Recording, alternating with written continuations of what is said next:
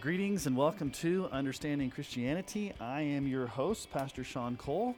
I'm the lead pastor of Emmanuel Baptist Church in Sterling, Colorado. I also serve as an adjunct instructor of Old and New Testament and biblical interpretation at Colorado Christian University. Thank you for listening to Understanding Christianity. I want to deal today on the podcast with some issues related to proof texts. Many times you will see provisionists like Leighton Flowers and others give Calvinistic proof texts and say that we use these proof texts to prove tulip. And so I was listening to one of his series on Calvinistic proof text on irresistible grace. And I want to interact with some of his argumentation and some of his exegesis because it's really revealing as to the worldview or the assumptions or presuppositions that the provisionists bring to Scripture. Oftentimes you will hear them say things like, take off the Calvinistic lenses. You've got to take off the lenses of divine determinism and just read the text at face value. And what I'm going to say is take off the provisionist lenses, the lenses of libertarian free will, and the fact that God does not have a divine decree, and let's read the Scriptures at face value. The issue is that everybody brings some sense of lenses or baggage or assumptions or presuppositions to the Bible. We can't get away from that because of our background, our upbringing, our church history. And so one of the difficult tasks in exegesis is to let the text speak for itself, to ask the Holy Spirit to truly give us illumination so that we can understand the flow of thought of the argument of the Spirit-inspired authors, and not to import particular views or import particular theologies into a text where those things do not show up or are explicit. And so what I want us to do is I want us to look at a few of these proof texts, quote unquote, that he says we use as Calvinists to prove irresistible grace. And then I want to just ask some questions of those assumptions or those accusations that he has that we use these as proof texts, and let the Scripture speak for itself, and let's derive our theology from the text. It may be helpful if you're a new listener, or maybe you're new to Calvinism and you're just trying to figure this out. What do we mean by irresistible grace? Sometimes that term is a little bit confusing because it makes it sound like that you can never resist God's grace. That's not what irresistible grace means. Yes, sinners who are dead in sin and rebellious, you can resist God's grace, you can resist the call, you can resist God all day long. What we're saying in irresistible grace is that for those whom are chosen before the foundation of the world, God will certainly and emphatically bring about the new birth through effectual calling. In other words, for those whom are predestined, they will be called. They will come in faith. God will infallibly regenerate the elect. And so when God decides to save you, it is, in a sense, irresistible because it's a monergistic work of God's power to bring you from spiritual death to spiritual life. And it is effectual in the sense that when God does it, He does it. It can't be resisted. It can't be stopped. There is no libertarian free will where you can choose to accept or reject. When God chooses in a point in time to grant you the gifts of repentance and faith through the new birth, God will effectually and emphatically and irresistibly do it by His sovereign grace alone. So let's look at some of these verses that the provisionists would say we use to prove irresistible grace. Now, I do not necessarily like the term irresistible grace. I prefer the term sovereign regeneration or effectual calling because I think irresistible grace, yes, it is irresistible when God chooses to do that, but sometimes that term can be confusing. So let's look at Jesus' words to Nicodemus in John 3:3 through 8. Jesus answered him, and he's talking to Nicodemus, "Truly, truly, I say to you, unless one is born again, he cannot see the kingdom of heaven." And Nicodemus said to him, "How can a man be born again when he's old? Can he enter a second time into his mother's womb and be born?" And Jesus answered, Truly, truly, I say to you, unless one is born of water and the Spirit, he cannot enter the kingdom of God. That which is born of flesh is flesh, and that which is born of spirit is spirit. Do not marvel that I say to you, you must be born again. The wind blows where it wishes, and you hear its sound, but you do not know where it comes from or where it goes. So it is with everyone who is born of the Spirit. Now, just an observation from the very beginning. When Jesus says you must be born again, he is not issuing a command for Nicodemus to perform something. In other words, Jesus is not commanding Nicodemus to somehow cause himself to be born again or to do something to be born again. There is no condition here that Nicodemus has to meet in order to be born again. As a matter of fact, Jesus' pure argument here is that it's a work of the Holy Spirit to do that.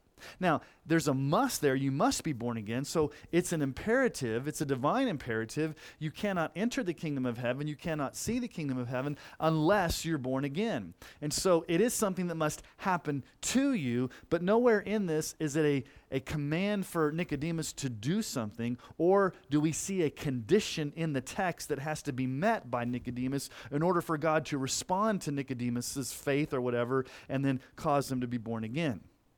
And so what you'll hear the provisionists say is that the argument's not that you must be born again to enter the kingdom of heaven. They say, obviously, you have to be born again to enter the kingdom of heaven.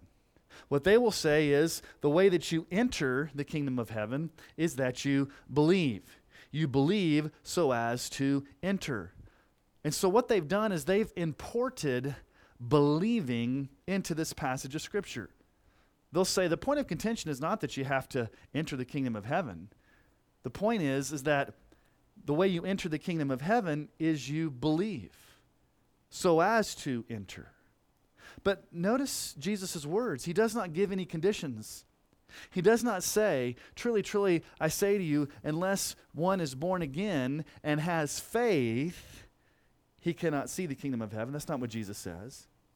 Truly, truly, I say to you, unless one is born of water and spirit and has faith, he cannot enter the kingdom of God.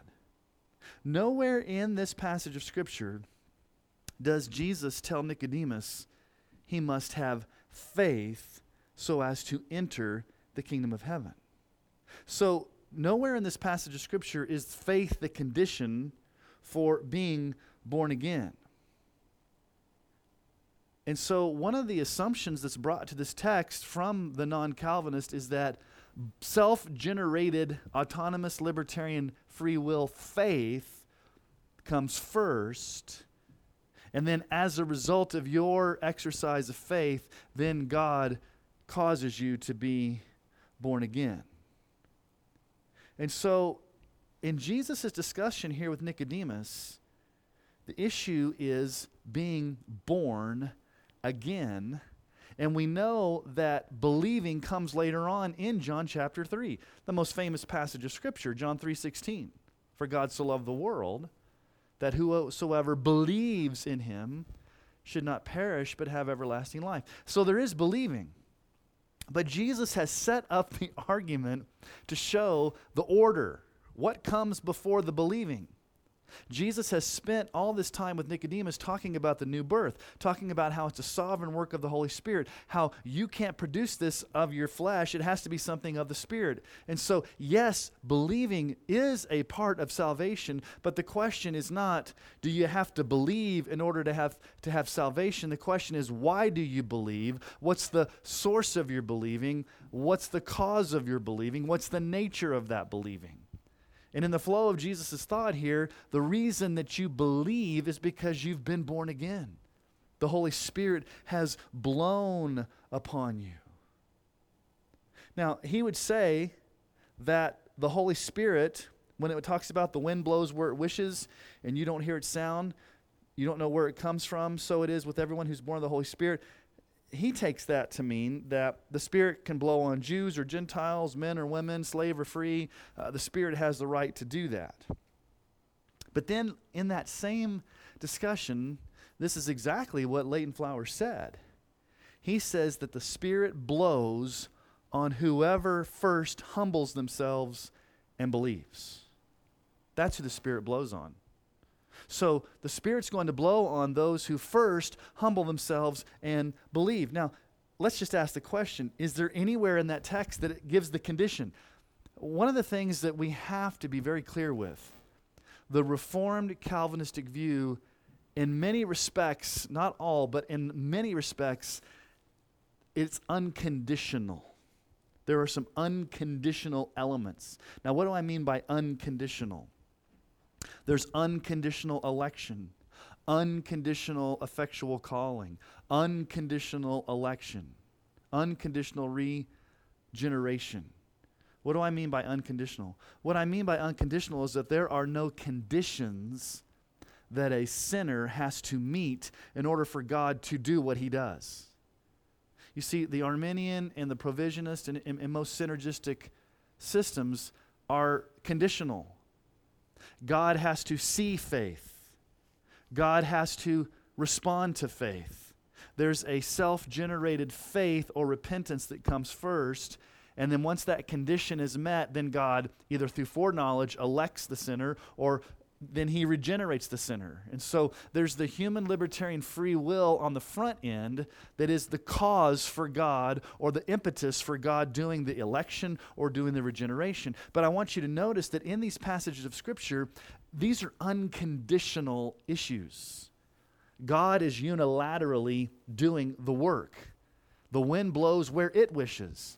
It doesn't say the wind blows on those who seem to have faith first, or the wind blows upon those who humble themselves. That's not what Jesus says there. It says the wind blows where it wishes. And of course, the wind there, it's kind of a metaphor for the Holy Spirit. The Holy Spirit is going to blow where the Holy Spirit wishes.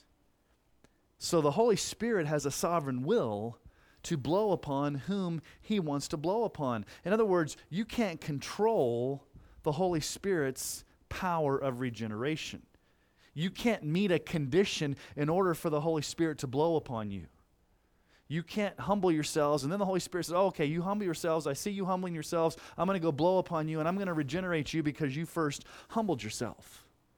That's not the argument that Jesus is making.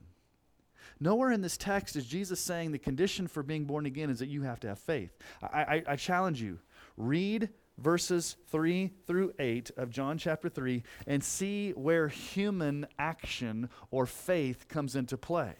Nowhere. God is doing this. God has to cause you to be born again. God has to cause you to be born of water and Spirit. The Spirit has to give you birth. The wind has to blow. So nowhere are there any human conditions that have to be met in order for God to do the work of being or causing you to be born again. Now let's go to another passage of Scripture that they use that we use as Calvinists for a proof text for irresistible grace, and that's John 5:21. I'm going to read through 24. They just dealt with John 5:21, but let me read it in context here. John 5:21 through 24. And just by the way, just a point of logic, of flow, John 5 comes after John 3 in the Gospel of John. What has Jesus already established in John 3? The sovereignty of the Holy Spirit in regenerating or causing people to be born again by his sovereign will alone. That's already been established. So when we get to the next flow of thought in Jesus' teaching, we have to accumulate the material that's before to understand the flow of the entire Gospel of John and the issues that have already been brought up in John's material. So, John 5:21 through 24. For as the Father raises the dead and gives them life, so also the Son gives life to whom he will. For the Father judges no one, but has given all judgment to the Son, that all may honor the Son just as they honor the Father. Whoever does not honor the Son does not honor the Father who sent him. Truly, truly, I say to you, whoever hears my word and believes him who sent me has eternal life. He who does not come into judgment, but has passed from death to life. Okay, we've got this same terminology here. The same terminology. Back up in John 3, it says, the wind blows where it wishes. Here it says the Son gives life to whom he will. So there's a sovereignty of the Spirit blowing where he wills to blow, and there's a sovereignty of the Son giving life to whom he will. And so what they'll say, the provisionist will say, is the point of contention is not that the Son gives life to whoever he wants, because they can't argue that point because Jesus, in fact, says it. That's not the issue. They would say the question is, who does the Son wish to give life? In other words, what's the condition that has to be met in order for the Son to give life to whom he will? And they would just make the same argument they made before in John chapter 3. They import libertarian free will into the equation. Their answer is, well, the Son wants to give life to those who have faith, those who humble themselves, those who repent and believe, those who meet that condition. Then Jesus gives life to those. That's who does Jesus really want to give life to? Who does Jesus really want to raise to life? Those whom he sees have faith. Who does the Holy Spirit really want to blow and regenerate? Those who humble themselves and have faith. In other words, they import, with those provisionist lenses, libertarian free will into the text as the condition for God or Jesus or the Holy Spirit doing a unilateral sovereign work. So let's take off the provisionist lenses that see everything through libertarian free will and self-generated faith, and let's look at what the text says, because in these texts, they want to deny the freedom of God to unilaterally do what he wants to do, regardless of whether the sinner meets any condition. And by the way, if you believe in total depravity and total inability, the sinner can't meet the condition. That's the point. If you are dead in sin, if you are spiritually and morally unable to come to faith in Christ, you could never in a million years meet the condition of repentance and faith. You just can't do it. So God has to do that for you. He has to raise you to new life. He has to grant you faith because you could not do it. Now, again, there's faith in the equation, but notice faith comes later. Verse 21, the Son gives life to whom he will. Their answer, okay, the Son gives life to those who have faith. Well, verse 24, truly, truly, I say to you, whoever hears my word and believes him who sent me has eternal life. So there is hearing and believing. Yes, you must hear the gospel. You must believe in Jesus to have eternal life. No one comes to faith in Christ. No one has salvation without personally believing in Jesus. That's not the point of contention. The point of contention is not, do you have to have faith to be saved? The point of contention is, what is the cause, the source, or the nature of that faith? I mean, this is the ultimate issue between Calvinism and other views. What is the nature of saving faith? Is it self-generated? Is it autonomous? Is it libertarian free will? Or is faith a gift of God whom he gives to the elect unilaterally, irresistibly, effectually? So in John 3, you believe, whoever believes, it's because the Holy Spirit caused you to be born again. In John 5, you believe because the Son has given you life. Notice the order. The giving of the life, the being born again, the blowing of the Holy Spirit always comes before the believing. That's why we as Calvinists say regeneration precedes faith. It's not a proof text. We're just reading the text and how Jesus presents it. He presents the sovereign work of God first, and then the response being the believing. Yes, we believe you have to personally place faith in Jesus. The Holy Spirit doesn't believe for you. You're not an automaton or a puppet that's just being acted upon, or your will is being violated. No, you are a person created in the image of God, and you personally have to place your faith in Christ. The reason you do so is because you've been made alive. You've been born again. Again, the question is, are there any conditions that have to be met by the sinner in order for Jesus to grant life or regenerate? Again, read these texts in the order that Jesus presents them, and ask yourself the question.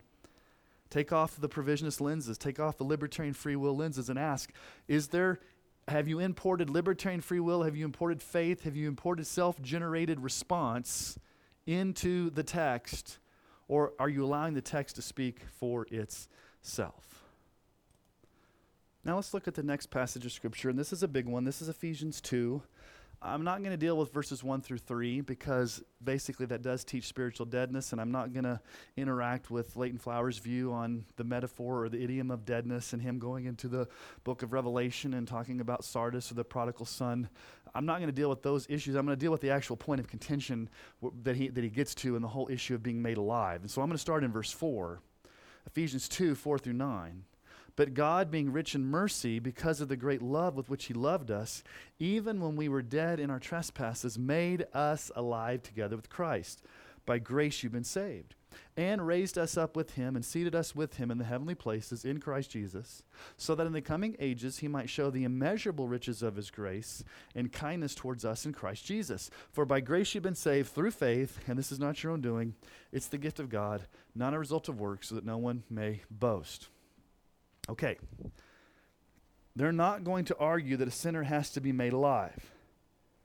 That's not the issue because it says right there. I mean, they can't argue with the text. In verse 4, God made us alive together with Christ. What they argue is that being made alive is not arbitrary or unilateral or effectual. In other words, again, it's the same exact argument they've been making all along. God makes alive those who have faith. Now again, let's ask the question. Is there anywhere exegetically, contextually, grammatically in this passage of Scripture that has faith being the condition for being made alive? It's so uncanny. Paul and Jesus are teaching the same exact things, just using different language, but it's the same order. Yes, faith is involved, believing's involved, but first in the order comes the monergistic sovereign work of God. God made us alive together with Christ. By grace you've been saved. Why does God have to make you alive? Because you're dead in trespasses. God has to do it. Is there anywhere in that passage of Scripture that says God made us alive together with Christ when he saw your faith? Or God makes those alive who have faith? Nowhere in Ephesians chapter 2, 1 through 9, does Paul say faith is the cause, the condition, or the reason of being made alive or being raised. Now you can argue in verse 8, for by grace you've been saved through faith, and this is not your own doing, it is the gift of God. I have a whole podcast on that passage of Scripture arguing, is faith a gift? And I'm going to give you my answer. Yes, I believe faith is the gift. I believe salvation is a gift. I believe grace is a gift. I believe the whole package is a gift. And I've heard even Leighton Flowers and others says, well, even Calvin himself didn't believe faith was a gift. If you read Calvin carefully and you read the whole commentaries of these other Calvinists, they're not denying that faith is a gift. That they would agree with that. And so, in other words, faith is a part of salvation, but faith is not the condition for being made alive. Again, take off the provisionist lenses and stop importing libertarian free will into these verses where God is unilaterally, or whether he says arbitrary. I don't like the word arbitrarily. When we think of arbitrarily, we think of maybe randomly. God is not acting randomly. God is not acting arbitrarily. Yes, God is acting unilaterally and God is acting unconditionally because he is God and has the freedom to do that. God is sovereign in who he chooses to make alive. Again, the assumption is we play a part, or we can tell God what to do, or we can meet a condition, or we can self-generate faith, and then once we do that, then God responds to our faith by making us alive. Think about the logic here of what they're saying. You self-generate libertarian free will in responding positively to the gospel appeal, and then God responds to your faith by rewarding you with being born again, or rewarding you with blowing the Spirit in your life to cause the new birth, or rewarding you by raising you to new life, or rewarding you with being made alive. Now, they may not like the terminology I'm using here by rewarding you. They would say, no, God's not rewarding you. All right, let's use a different word. God is responding to your faith. God is responding to your choice. If you don't like the word reward, use the word respond. Either way you look at it, God is contingent upon what you do first. And that's not the order of the Scripture. God sovereignly acts, and then the response comes because God has produced within you that response. You believe, you have faith because you've been made alive. You have been regenerated. And one of the things that I often hear Leighton Flowers say is that you've got to understand the context of Ephesians. Ephesians is written to the faithful in Christ Jesus. It's those who have faith. Nobody's denying that these people had faith. Nobody's denying that the author or the audience of Paul's book is the faithful in Christ Jesus. Yes, the question is not, are they faithful or they had faith? That's not the point of contention. They assumed that the faith was self-generated, or the faith was something that they had that God responded to. That's just a moniker. That's just an introductory address given to the audience. They're the faithful in Christ Jesus. Yes, they had faith, but why did they have faith? Was faith a gift? Was it because they were chosen to have faith? Now, let's go to Colossians 2:11 through 13 because it's a parallel passage of Scripture. And there is a preposition that's used here. I'm going to get into the Greek here because there's two ways you can look at this. There's two ways you can understand this passage of Scripture. One gives a stronger Calvinistic reading. The other one is just not necessarily so. I don't think we can be conclusive. I think that you have to be careful when it comes down to how you interpret this. But let's read Colossians 2:11 through 13 because it's very similar to Ephesians where Paul says God made you alive. Okay, this is a different way of Paul saying it, but it's the same concept. Okay? But again, I want you to pay attention to the order. I want you to pay attention to the verbs used. I want you to pay attention to who's doing the action and the flow of Paul's thought. It's not going to change from everything we've seen. What did we see in John 3? God doing all the action and then faith coming. What did we see in John 5? Jesus raising those whom he wills and then faith coming later as a result. What do we see in Ephesians 2? God being made alive and then faith being the result. So, in other words, regeneration, being made alive, being born again, comes before the faith. The faith is a gift. All right, let's read Colossians 2:11 through 13. Let's see the same pattern. In him also you were circumcised with the circumcision made without hands, by putting off the body of the flesh by the circumcision of Christ, having been buried with him in baptism, in which you were also raised with him through faith in the powerful working of God, who raised him from the dead. And you who were dead in your trespasses and uncircumcision of your flesh, God made alive together with him, having forgiven all of your trespasses. Okay, verse 13, you have that same exact wording, being dead in trespasses, God made you alive together with him. Okay, so in this passage of Scripture, I want you to notice who's doing almost all of the activity. Who's doing all the action? God. You were circumcised. That's an aorist passive, meaning God was the one that was doing that to you. If it was an active verb, you would have been the chief actor. You'd be doing the action. But when it's a passive verb, you're the one being acted upon. So God is divinely doing these things to you. You were circumcised. You were raised. That's also in the passive voice. You were dead. Okay, these are all things that God did, God, the you were dead is not necessarily God doing the action, but it's a description of your condition. But then aorist active. God made us alive in Christ.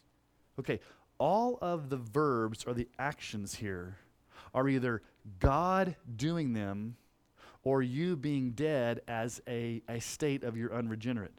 Now, there's one human action in this, and that is faith in verse 12, in which you were also raised with him through faith in the powerful working of God. Through faith. Okay, yes, there's an element of faith. And they will camp out on this through faith.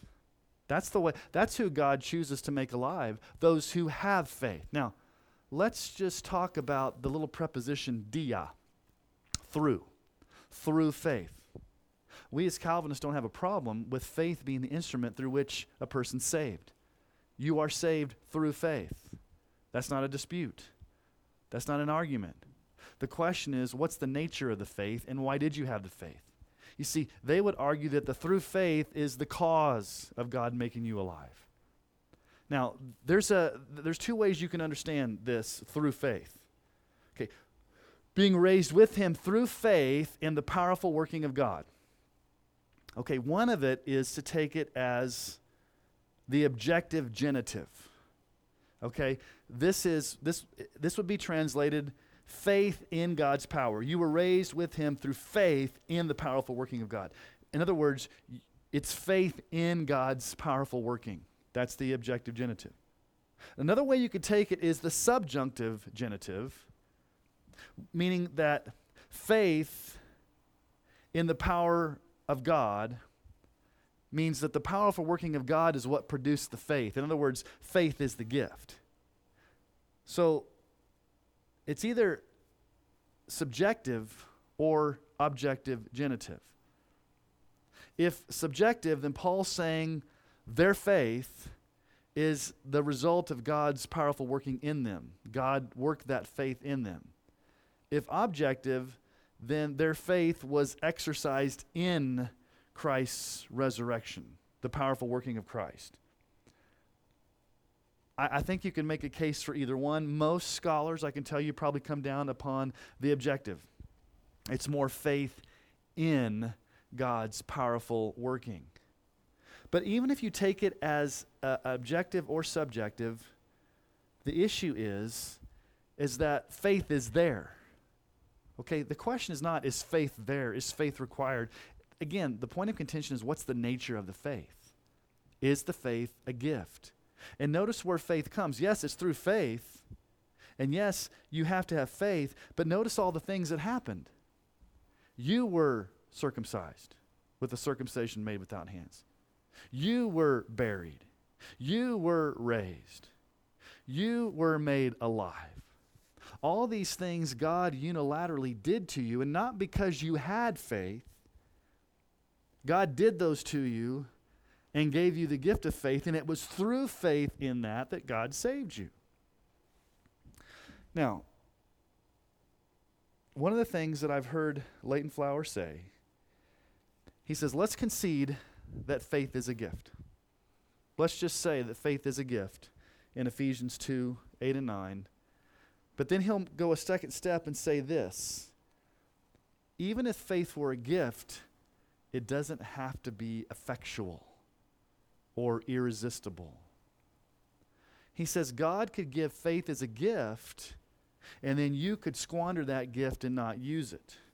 You're responsible to use the gift God gives you. So in other words, God can give you the gift of faith, but you still have to choose whether you're going to use it or not. It's like a birthday gift. God can give you the birthday gift of faith. You can choose whether to open it or let it sit there. You have to use it. And then he makes an analogy. He says something like, aren't natural talents like singing a gift from God? And a person who has a natural gift of singing, and that person goes on to sing crass songs or with really bad lyrics, they're squandering that gift that God gave them, and they're not using it. He says it's the same thing with the gift of faith. God can give it to you, and you can choose not to use the gift. Okay, the problem with that analogy, the problem with that issue is a couple of things. Number one, we've seen all throughout these passages of Scripture that God monergistically, sovereignly grants, makes alive, does all these workings unilaterally and unconditionally. So you have to import this whole idea of you can squander this faith because even then you have libertarian free will to squander a gift that God gives you. It's not an effectual giving. But let's ask the other question. Is God obligated to give the gift of grace? Cannot it be withheld? And so let's just talk about the nature of grace for a moment, because this is a huge difference between the Reformed view of grace and the provisionist view of grace. Is grace something that God merely offers to the sinner as a gift that can be refused or accepted? Is it just an offer? I'm going to offer you a gift, but you can choose to accept it or reject it. Is grace merely a gift or an offer or a provision that can be utilized or not? That's the provisionist view. Grace is merely an offer. God offers the gift. You choose to do with what you want to with the gift, even if it's the gift of faith.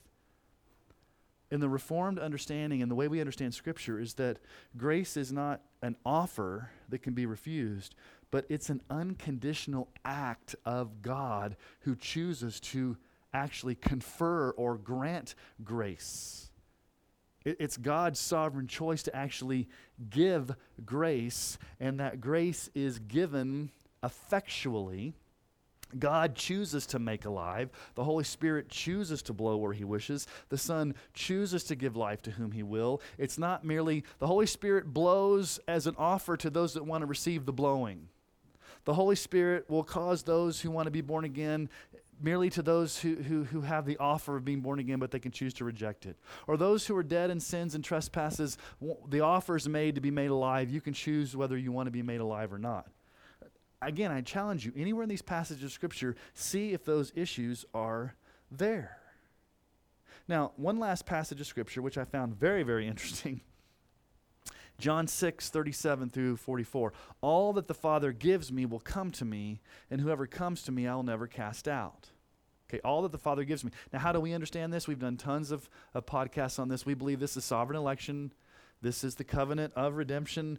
All that the Father gives Jesus will come to Him. We're talking about unconditional election. We're talking about election of individuals before the foundation of the world. The condition for the coming is that God already gave them to Jesus. In other words, the election, the giving comes before the coming. And so, this is the first time I've ever heard this from Leighton Flowers and others. Why does the Father give these people to Jesus? So again, they can't argue that the Father gives people to Jesus, but they give a reason, okay? And it's the same reason that we've been seeing all along. Why? Those who were already having faith. Not necessarily faith in Christ, but they were God-fearers like Cornelius or Lydia. Those who already had, quote-unquote, faith in God, those were the ones that the Father gave to Jesus. To the faithful God-fearers, God gave them to Jesus because they were already predisposed to believe. And again, let's ask the question, the same question we're asking.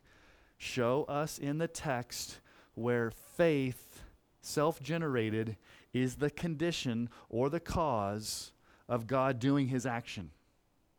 All that the Father gives me will come to me. Okay, is there a condition there for God giving these people to the Son? Does anywhere in the text say God gives those who already have faith, or God gives those who are already predisposed? No. It's a provisionist lens that reads in libertarian free will into all these passages, basically saying that faith is just assumed to be self-generated, and that's the ultimate reason why God does anything He does. Yes, we know what God's will is. God's will is to elect those whom have faith. God's will is to regenerate those whom have faith.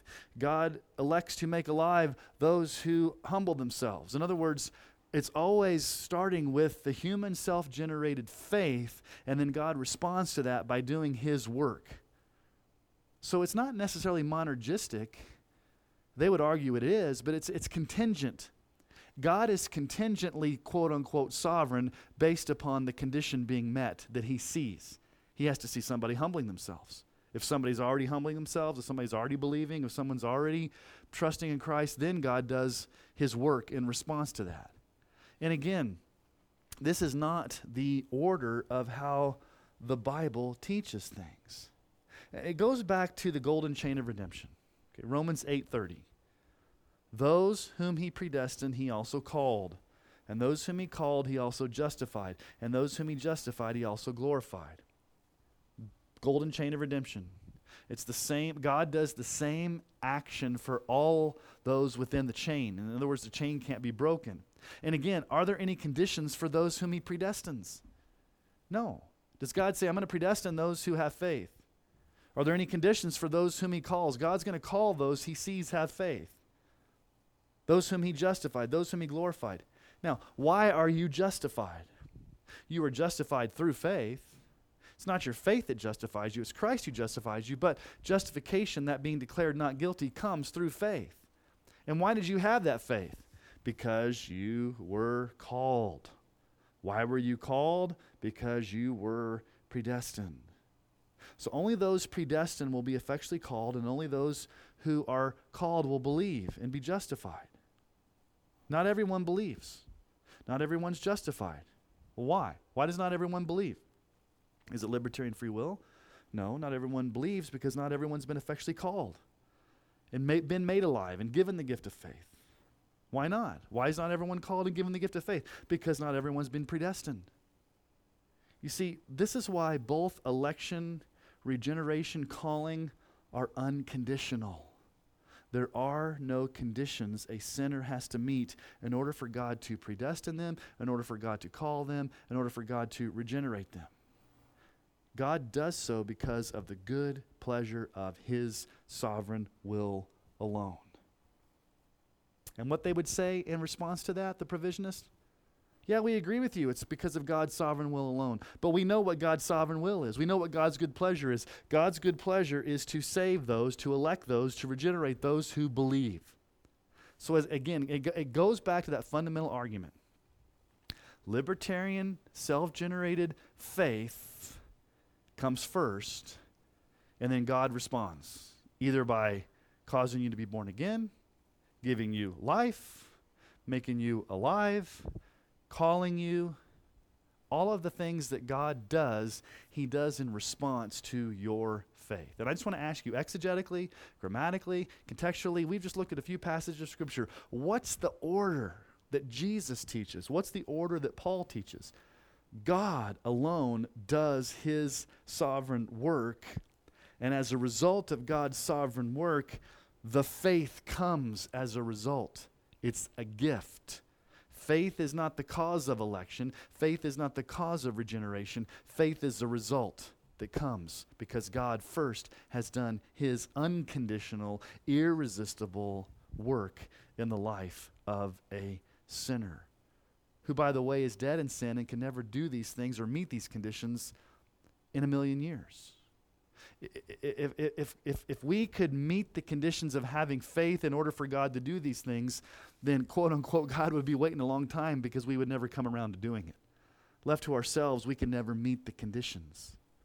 And so hopefully this has been a helpful understanding of their argumentation of importing the provisionist lenses of libertarian free will into all these verses, reversing the order of how God does things, importing faith as the cause of all these things. Again, I challenge you, go back and read these passages of Scripture on your own.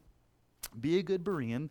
Look at the grammar, look at the wording, look at what God alone does, look at who's the one that's doing the action, who's being acted upon, and see if these concepts that the provisionists hold to are in the text or if they import them into the text because they have provisionist lenses on that they've been using to read the Scriptures from this libertarian free will viewpoint where God does not have a sovereign decree, but that God responds to our faith first. Well, again, I thank you for listening to Understanding Christianity. I hope this has been a helpful podcast to kind of delineate the differences between Reformed theology and provisionist theology. I would love for you to go to Apple Podcast or any place that you get this through your streaming service or however you get this podcast, and do a positive review and rating. Please share it on your social media, share it on Twitter, share it on Facebook, Instagram, places where you think other people would be helpful. You can go to SeanCole.net to get all my contact information. I'd love for you to email me or let me know the future episode that you'd love to have me address a topic. And so thank you for being a faithful listener. May God bless you. May God cause His face to shine upon you. And will we all keep our eyes fixed on Jesus?